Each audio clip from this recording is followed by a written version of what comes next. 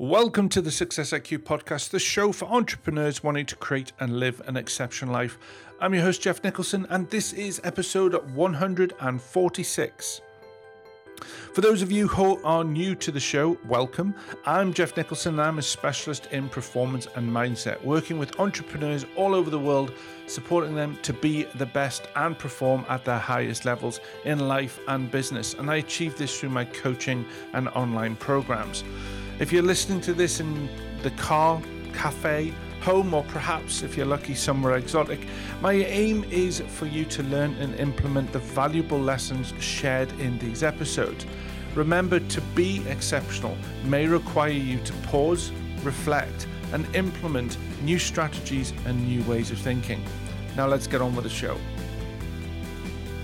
Good morning, good afternoon, and good evening, wherever you are in the world. I truly hope you are having an amazing week. So this is the last episode of season 4, and what a season it has been. Global life-changing events, ups and downs, all sorts of things going on, and of course, as well as fantastic guests, great insights and brilliant lessons that we've learned.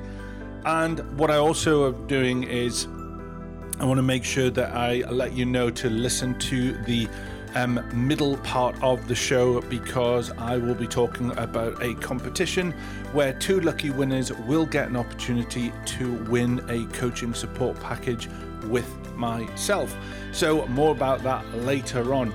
But today we are talking with David Jenyns. Now, David in 2016 was let's just say he successfully systematized himself out of his business. One of Australia's most trusted digital agencies, Melbourne SEO Services.com. He hired a CEO and stepped back from the daily operations. Through this process, he became a system devotee, founding System Hub and Systemology. Today, his mission is to free all business owners worldwide from the daily operations of running their business. Recognized as a high-achieving entrepreneur, you will find many of David's keynote presentations on YouTube, including TEDx, WordCamp, and ProBlogger. David, welcome to the show. Thank you for having me. I've been looking forward to this. So, David, before we dive into the conversation for today, could you give us a little bit of a background of what's brought you to this point today? I think I would like to think I'm similar to a lot of business owners. I've just had lots of different ideas over the years and chased lots of little rabbit warrens just to see where they'd end up, and been involved in everything from a rock and roll clothing music store to importing goods from China, selling digital products. And then probably most recently, the business that I was in for the longest was actually a digital agency. And I worked in that business for about 13 years. Towards the end of that business, that's when I kind of had this moment, a defining point for me, where I realized I was working incredibly long hours, mornings, evenings, weekends. And my wife and I found out we were pregnant. And I thought, I've got to change the way that my business is working, the way that I'm approaching things, because I just didn't want to be that dad who was always too busy, wasn't there for the kids, wouldn't have some time to walk them to school, those sorts of things. Even though I work from home, so quite fortunate in that regard. But I know what it's like. My dad was the same, being a business owner. He was always there, but it was like he wasn't really present. His mind was always somewhere else, and he was always working. So I kind of had that moment of like a defining moment that said, right, you've got to change the way that you're doing things. And I've read the books like the E-Myth and Built to Sell and Work the System, a lot of those books that tell you how to build a business that works without you, or at least get you inspired by this idea of building a systemized business. But I still felt like I didn't know how to do it. And that's, I suppose, the last few years of my life has really been focused heavily in on that. How do you remove the business owner from the business? How do you build a profitable enterprise that works without them? And I spent the last few years stepping out of the digital agency. We systemized it, and I hired a CEO. She runs that business the day-to-day, and I ended up taking a little bit of time off when our first child was born, and then now that that one has turned into two, and I'm working on a new business while my CEO, she works on the digital agency and reports back to me and gives me insights into how that business is going, and I provide more strategic direction. And now I've really become incredibly interested in solving this problem for other people, which is how do you remove that business owner from the business? And I've developed a method I call systemology, which is the system for basically systemizing a business. And that's where most of my focus these days goes. Okay, so there's loads of this. Number one, I can't wait to speak to you about this because that's one thing that fascinates me. So two things. Have you always had that entrepreneurial spirit? Is it been Yeah, there from watching your dad or whatever? definitely always had it. When I left school, I always thought to myself, I want to just get to it, get out into the real world and start making money. So when I left school, I was really interested in the stock market, and I took out a big loan and learnt one of those weekend learn how to trade the stock market courses, thinking I was going to be a millionaire. And that's kind of how it all got started. And then I realized just learning how to trade the stock market is not enough. You actually need some money to trade the stock market. And then I went to the next thing and the next thing, and that was kind of the catalyst. It's always interesting. My first sort of escapade into entrepreneur, I think I was about 17 or 18. And there was a thing where you could sign away, send away and get this little book, and it was going to teach you how to become, well, what it would, how they always describe it these days is how to become a millionaire. I thought, right, that's what I'm going to do. And literally all it was is just sell the book to another 50, 60, 100 people. I was like, oh, damn it.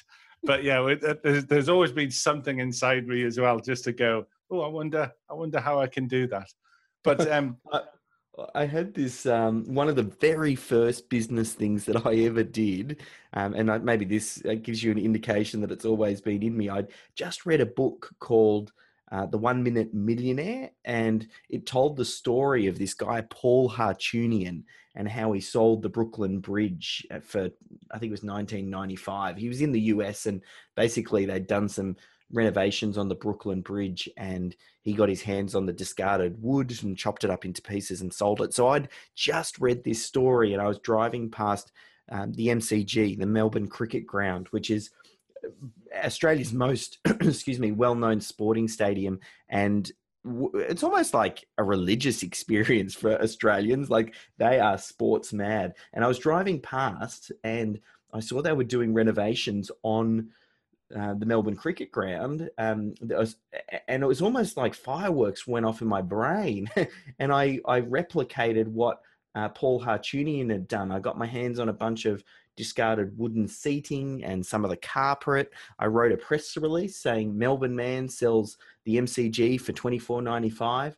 And then I ran some ads in a local newspaper. Then that got picked up by the news. They sent someone out, and I got on the radio, and I basically sold thousands of these little pieces of wood that I got stuck to some certificate paper that I was, my mum and I were making up from my bedroom at home and sending out via the mail. So I think it's always been there. that is fantastic. That is fantastic. Okay, and the second bit is, and I don't know whether this intersects in what we're going to talk about the system. What is it? Systemology. Systemology. There you go. Never easy for a dyslexic. And that's, you work from home. Have you found that philosophy of putting in systems has been a huge benefit, or is a huge benefit for people that work at home? Or do you specifically find that works better for, if you want, bricks and mortar type businesses? Definitely, it works across the board. All businesses are a collection of systems and processes. Some of them are documented, and some of them are undocumented, like they're trapped in people's heads. So, really, systemizing a business is just about capturing what you're doing as best as you can, and then getting consistency, getting everybody to follow that particular method. And I think now more than ever, with everything that's going on in the world right now and people having to work virtually, it's been so clear to me that people need, and your team need, to know how to do things. And what the process is, and make sure that everybody's communicating the same way, storing things the same way. There's a process so we know what happens next. After we send out the invoice, then the job gets handled over to our operations team who sets them up in our project management platform. Like that flow needs to be very clear, because you can't just lean over to the person sitting next to you and say, hey, just to let you know, blah, blah, blah, customer is starting tomorrow. It's all virtual now. So systems and processes have never been more important. So, looking at that, and I know you say you were systemology. You've kind of like come up with this this strategy and of how to do that methodology. When you are talking about the sort of that time when you can kind of go, okay, this is what you need to do to start documenting your processes and systems. What for you is the best way to get started? Is it just writing out on a whiteboard? Is it, looking at some platform? What for you is that best place to get started? Yeah, so this is exactly why I wrote Systemology, was to answer this very specific question, because people will read the books like The E-Myth and Work the System, Built to Sell, Traction, Scaling Up. They'll get all excited about systems, but then the biggest question is, but where do I get started? What do I do first? And a lot of people also I've found a lot of misconceptions around systems and what it takes to systemize a business. Like one of the big ones is that you're going to need hundreds of systems to systemize your business, or people think that the business owner needs to be the person who designs the systems. And other people think that, if I systemize my business, what's the point? Because my team won't follow the systems anyway, or that systems remove creativity. There's a lot of these things that circle. So the systemology speaks to that. And the first step to actually get the process underway is called define. And what you want to do, and everybody, you can do this right now. It's a really simple little action item you can do. Get yourself an A4 bit of paper. In the top left-hand corner, just write down your target audience and one central product or service that you think would be a great starting point for working with your business. Then all we're going to do is this process, it's called the critical client flow. And what you define or what you identify is the journey that the customer and the business goes through to deliver that core product or service. So starting at the top of the page, you think, how does the business get attention of their target audience? Maybe it's SEO, AdWords, maybe it's you speaking, or something like that, or something. Yeah, whatever it is. Yeah. List out those at the top of the page. Then you work your way down the page. Next box underneath that would be, how do you respond to the inquiries that come in? Do they come in via the website? Do they pick up the phone? Then again, moving down the page, what does your sales process look like? Do you qualify someone? Do you issue out a proposal? Do you follow them up? What does that selling look like? Then keep moving down the page. Then once they're sold, how do you take the money? Do you take 50% up front or 50% on completion? Keep moving down the page. Next one down is, how do you onboard a client? How do you get them started? And then keep moving down the page. How do you deliver the product or service? And then the final one down the bottom of the page is then, how do you hand over and get the client to come back and repeat? But if you just through a series of boxes, and in each of those boxes write not more than 1 or 2 words, just to say, oh, this is a high level process that we'll need to design.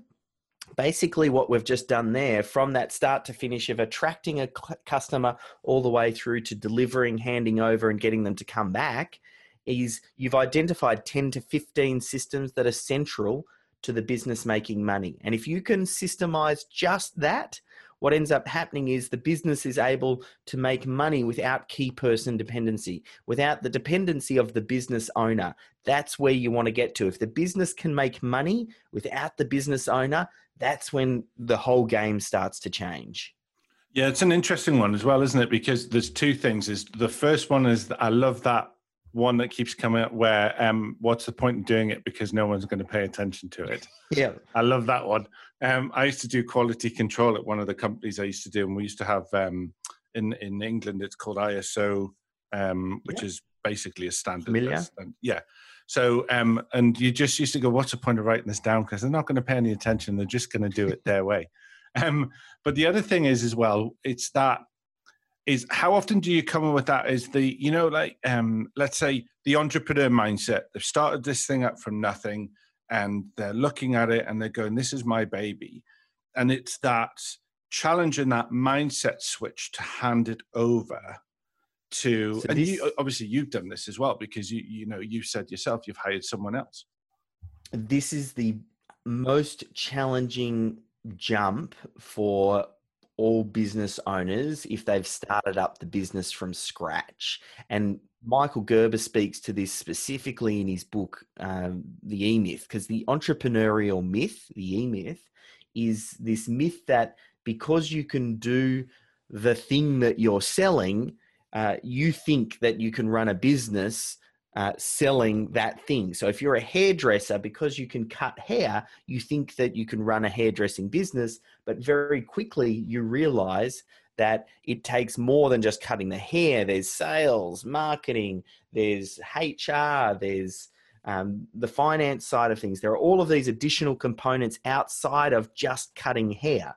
So when you realize that, then the challenge becomes, yes, how do we kind of cross over? Because when you're in startup mode as well, the business owner does everything. If it's just you're the founder and you're getting the business going, you are doing all of the pieces and your business grows as a result of you doing those pieces. So it gets reinforced that you are doing the right thing because your business has grown up until this point and you've micromanaged everything and you might have brought in different assistants and contractors, but you're still the bottleneck because you want to make sure that everything's delivered to this really high standard. And then what that does is that actually traps the business owner.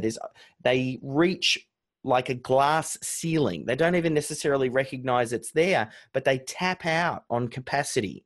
And the only way to break through that glass ceiling is to realize that you need to create systems and processes to set the standard, and then you need to shift the culture in your organization so that they then start to follow the systems and the processes.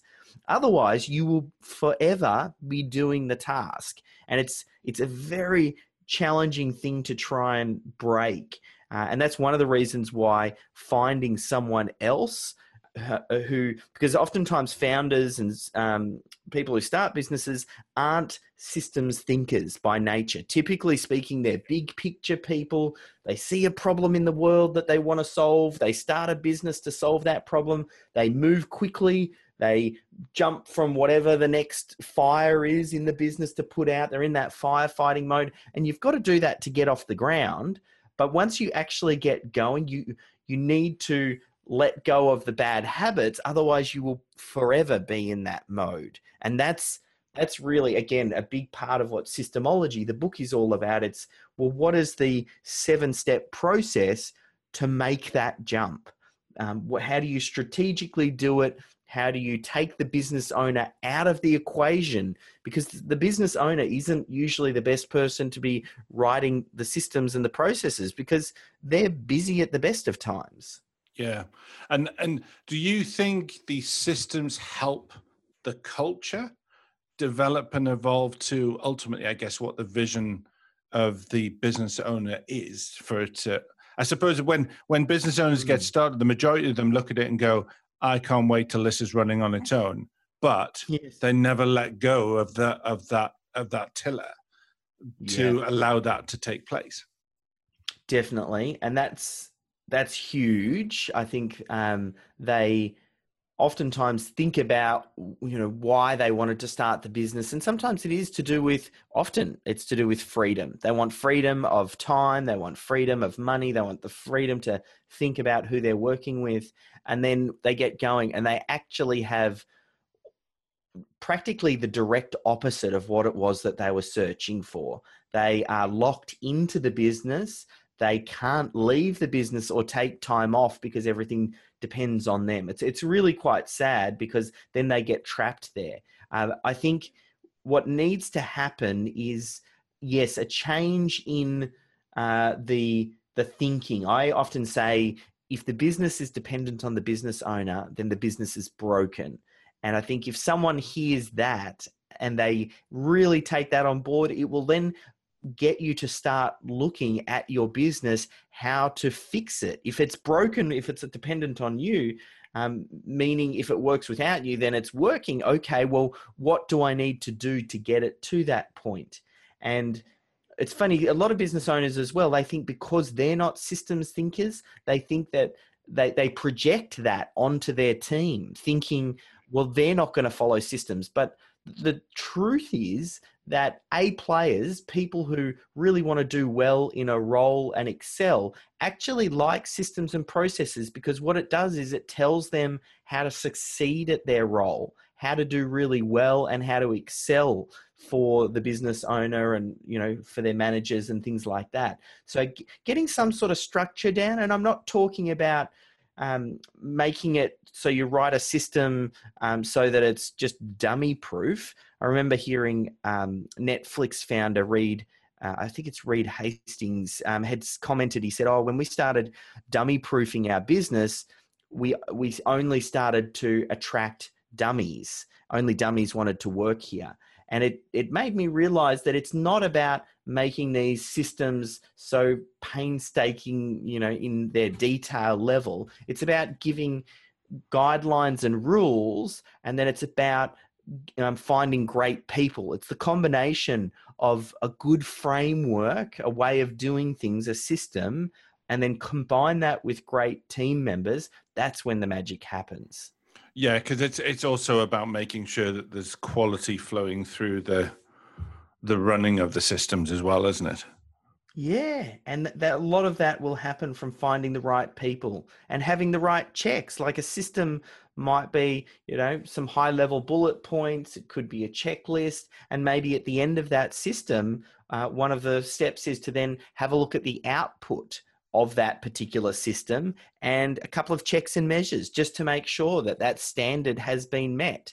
Like there are a few little tweaks like that you can make along the way that have the big impact on that bottom line.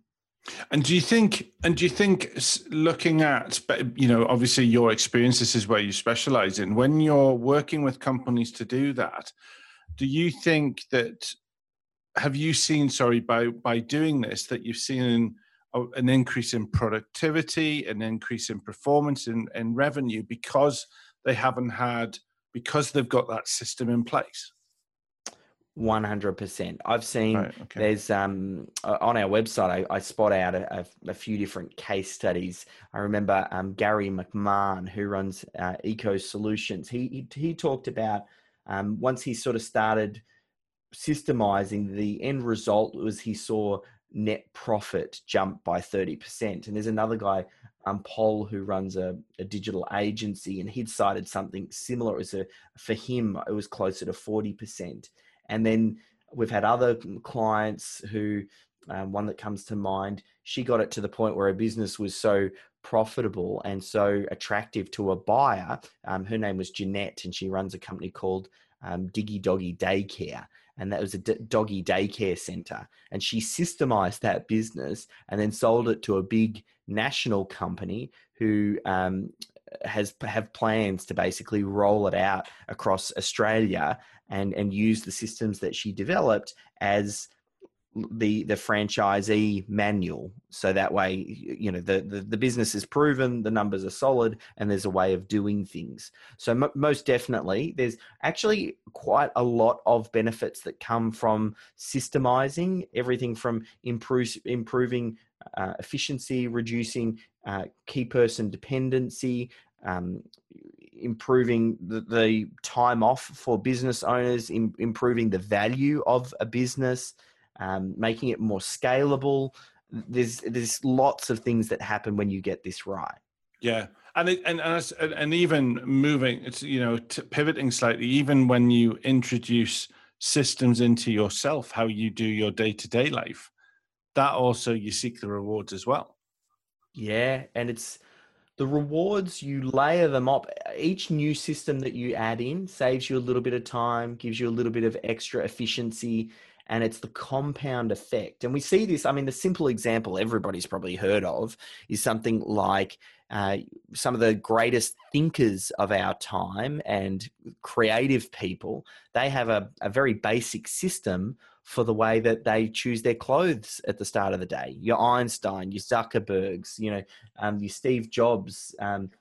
He had this uniform that he would wear, and they all cite the same reason. They say, look, I don't want to devote decision-making power to such a trivial item. I'm just going to make this happen by default by having a good system, because what that does is that just gives me just that little bit of extra space to then devote that to more important matters. Now, if that's a very basic example, imagine how many little hacks and systems they've got for saving a little bit here, a little bit there, which have enabled them. And this is where the misconception is that systems remove creativity. It actually does the opposite, because the systems handle all of the stuff that has to happen, and it does it more automatically so that you have extra space to think creatively. So systems do the opposite to what people think. They don't remove creativity. They create the space for increased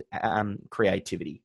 Yeah, so the way I would look at it is the system is managing the cognitive load. So you're allowing it to go, okay, subconscious, you consciously, you don't need to think about that. It's a subconscious thing and it's working.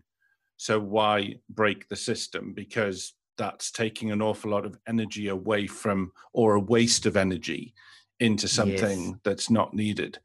And I suppose then you have the, because I know I come across this quite often, is if people want to change, they try and overwhelm the change by trying to force, almost like going, right, board meeting, everything's changing, everything system's going to change. And what I loved about it at the beginning of the interviews went, just pick one thing and work your way down and do it. Where I've been in companies where they've kind of like gone, no, it's not working, so we need to change everything. And there's such a disconnect.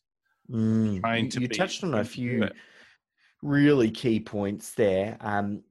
The first being, it can be challenging to introduce change. So there are a variety of things that you can do to increase the likelihood that it'll be received well. Getting people involved in the process as early as possible, like people support what it is that they help to create.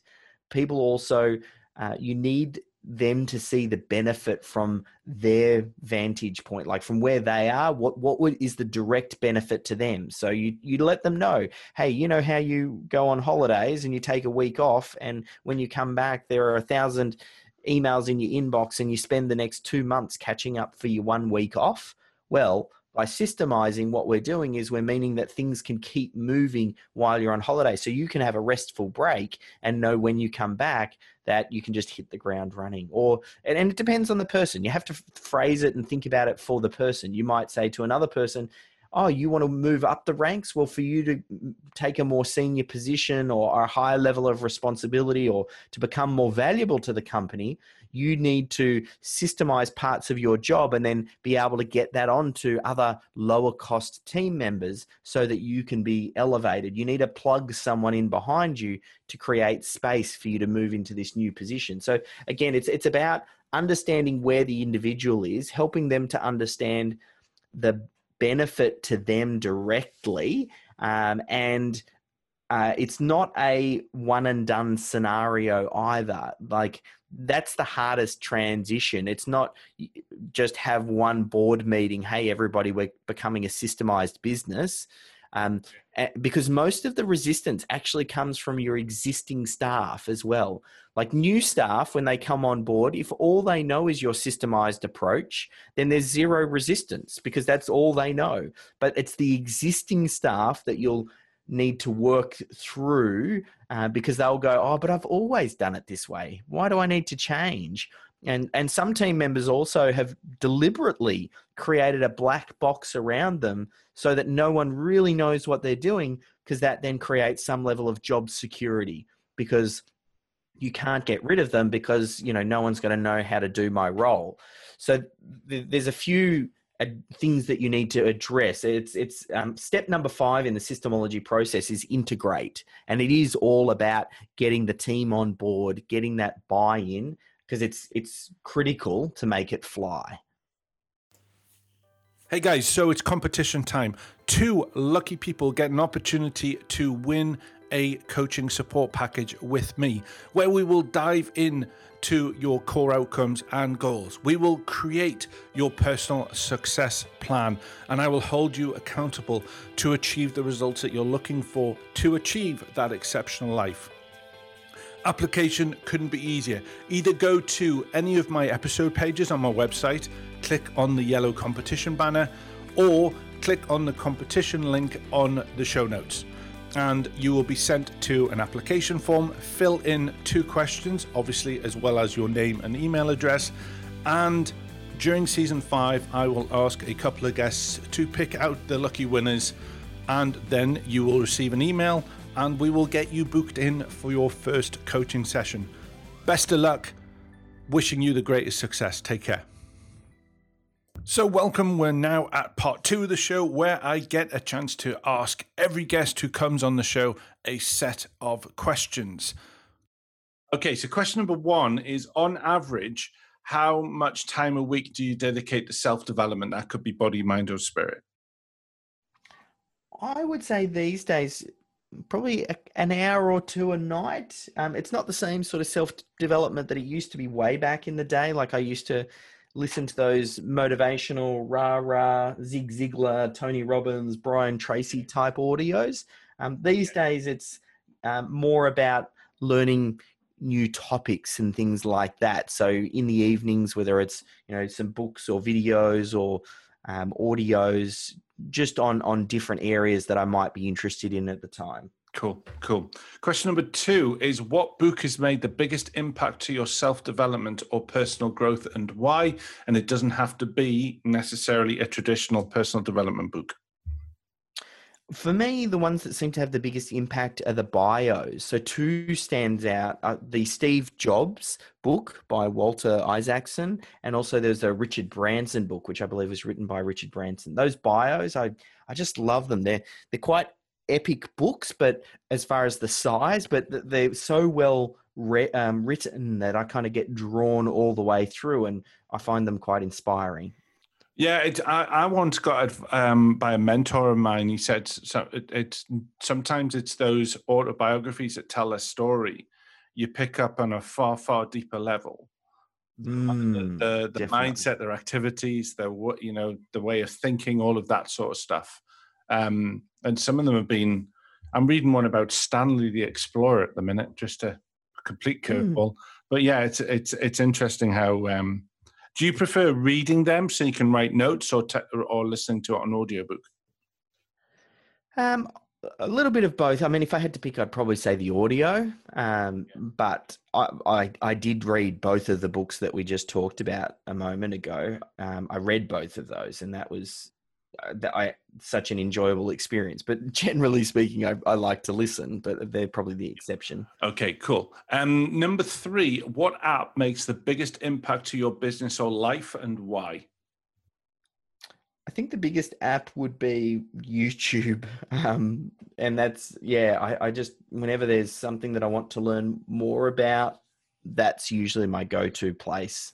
Yeah, I think kids are so lucky now to be able to, or even just anything. It's like if I've got to pipe up some taps or something, a faucet. I'll just go on YouTube. It'll tell you how to do it. It's amazing. We just never had anything like that. We had the DIY guide or something from when we were kids. My dad would spend hours looking at pictures on. But it's always a weird thing when you look at it now. Question number 4. What's your biggest business mistake which turned into a valuable lesson, and what did it teach you? Biggest business mistake was working in the digital agency too long. Like, I actually feel like working in a business as a business owner, and I was in that business for well over 10 years, solving many of the same problems over again, kind of helped me reach that conclusion that if the business depends on the business owner or any particular team member. It really is broken. So that was the big lesson that I learned, that you want to be building businesses from day one with the thought that it needs to run without you, because that's otherwise you don't have a business. You really just have a job.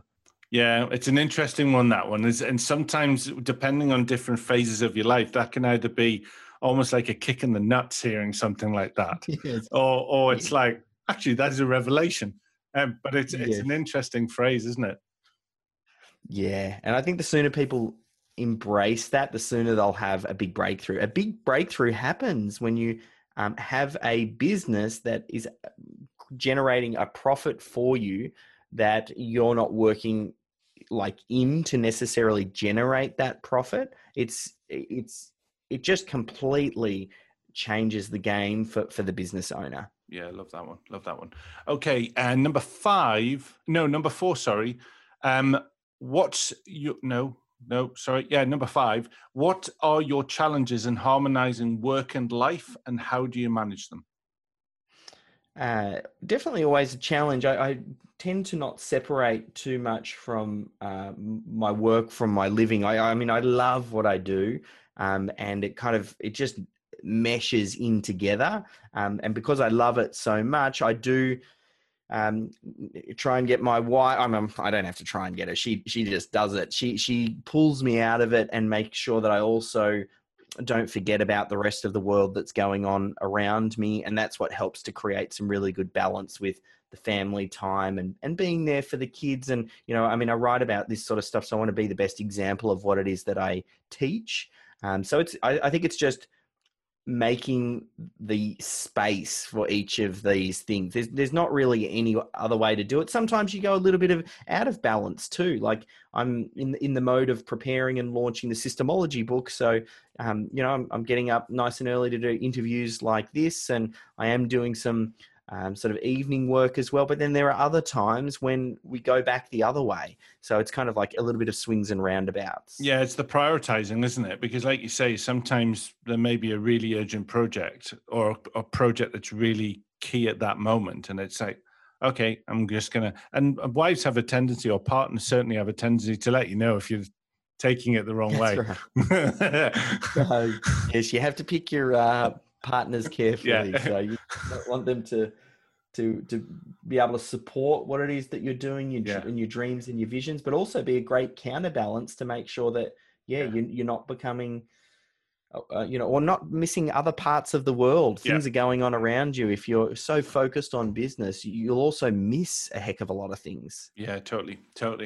Okay, question number 6. What advice would you give an entrepreneur that you wish you had known starting out? It's come up a few times, so I'll just stick with it, which is that idea: if the business is dependent on you, it's broken. And the sooner that you solve that, the better you will be. Okay, fantastic. Question number 7 is, what is your personal definition of success? I think success is just having the freedom in time, money, and the ability to choose what projects you work on. When you can decide how you're spending your time, and you're not choosing decisions based on necessarily the financial implications. So you've got the freedom to do the things that you want, and then work with the people you want. That's another really biggie. Some people have time and money freedom, but they're also working on projects and things that they don't really enjoy, or with people they don't enjoy. So I think when you get those three, that's ultimate success. Yeah, brilliant. Okay. Question number 8 is, do you have any daily routines or rituals that make a huge positive impact to your day? The daily routines, I think I don't have any, like, I almost feel like they're more weekly routines than they are dailies. Like I have little things that happen, whether it's, doing jiu-jitsu a couple of times during the week, or there are some mornings that I do get up early and then refocus on what we're going to be doing for the week ahead. But it's each day there is a little bit of difference, but I suppose if you look at it on a weekly level, there is. Brilliant. Okay.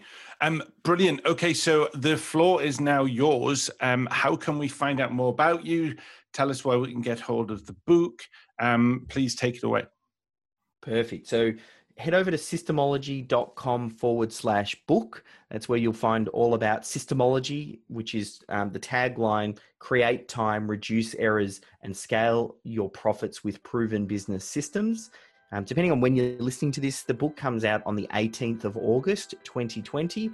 But if you go there a little bit early, there'll be preview chapters, behind the scenes interviews, and a bunch of extra goodies that all centers around this idea of building profitable businesses that work without the business owner. So that's systemology.com/book. There's even a link over to, from there, you can get to my podcast as well, where I'll interview people and have them share systems and processes that we then document so that you can deploy those systems and processes in your business.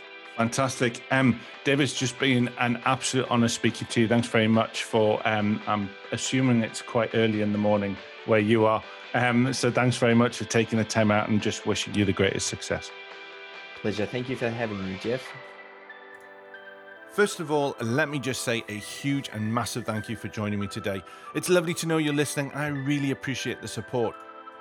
If you would like to know more about me, the services I offer, how to connect with me on social media, then please visit www.successiq.co.uk. Remember, if you're interested in learning some great strategies that I teach, or want to be part of the amazingly supportive community where you can find lives, Q&A sessions, and other great educational empowering resources, then take action and search for Success IQ Alliance on Facebook and join this brilliant group. It would be lovely to see you there. You can tune in and listen to us on Spotify, Stitcher, SoundCloud, and TuneIn, and of course iTunes. And if you have enjoyed the show and have the time, please leave a rating and review, because it really does help me grow the show and make the impact that I'm aspiring to do. I wish you the greatest success, and remember, don't settle for mediocrity. Go out there and create and live the exceptional. Have a lovely week, and remember, just one conversation can create a lifetime of results. See you next week.